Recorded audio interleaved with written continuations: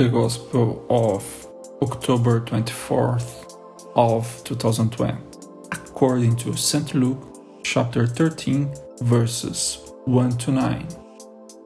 And there were present at that very time some that told him of the Galileans, whose blood Pilate had mingled with their sacrifices.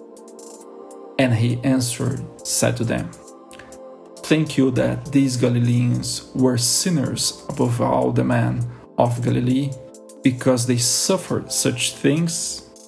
No, I say to you, but unless you shall do penance, you shall all likewise perish. Or those 18 upon whom the tower fell in Siloam and slew them? Think you that they also were debtors above all the men that dwelt in Jerusalem? No, I say to you, but except you do penance, you shall all likewise perish. And he spoke this parable. A certain man had a fig tree planted in his vineyard, and he came seeking fruit on it and found none. And he said to the dresser of the vineyard, Behold, for these 3 years I come seeking fruit on this fig tree, and I find none.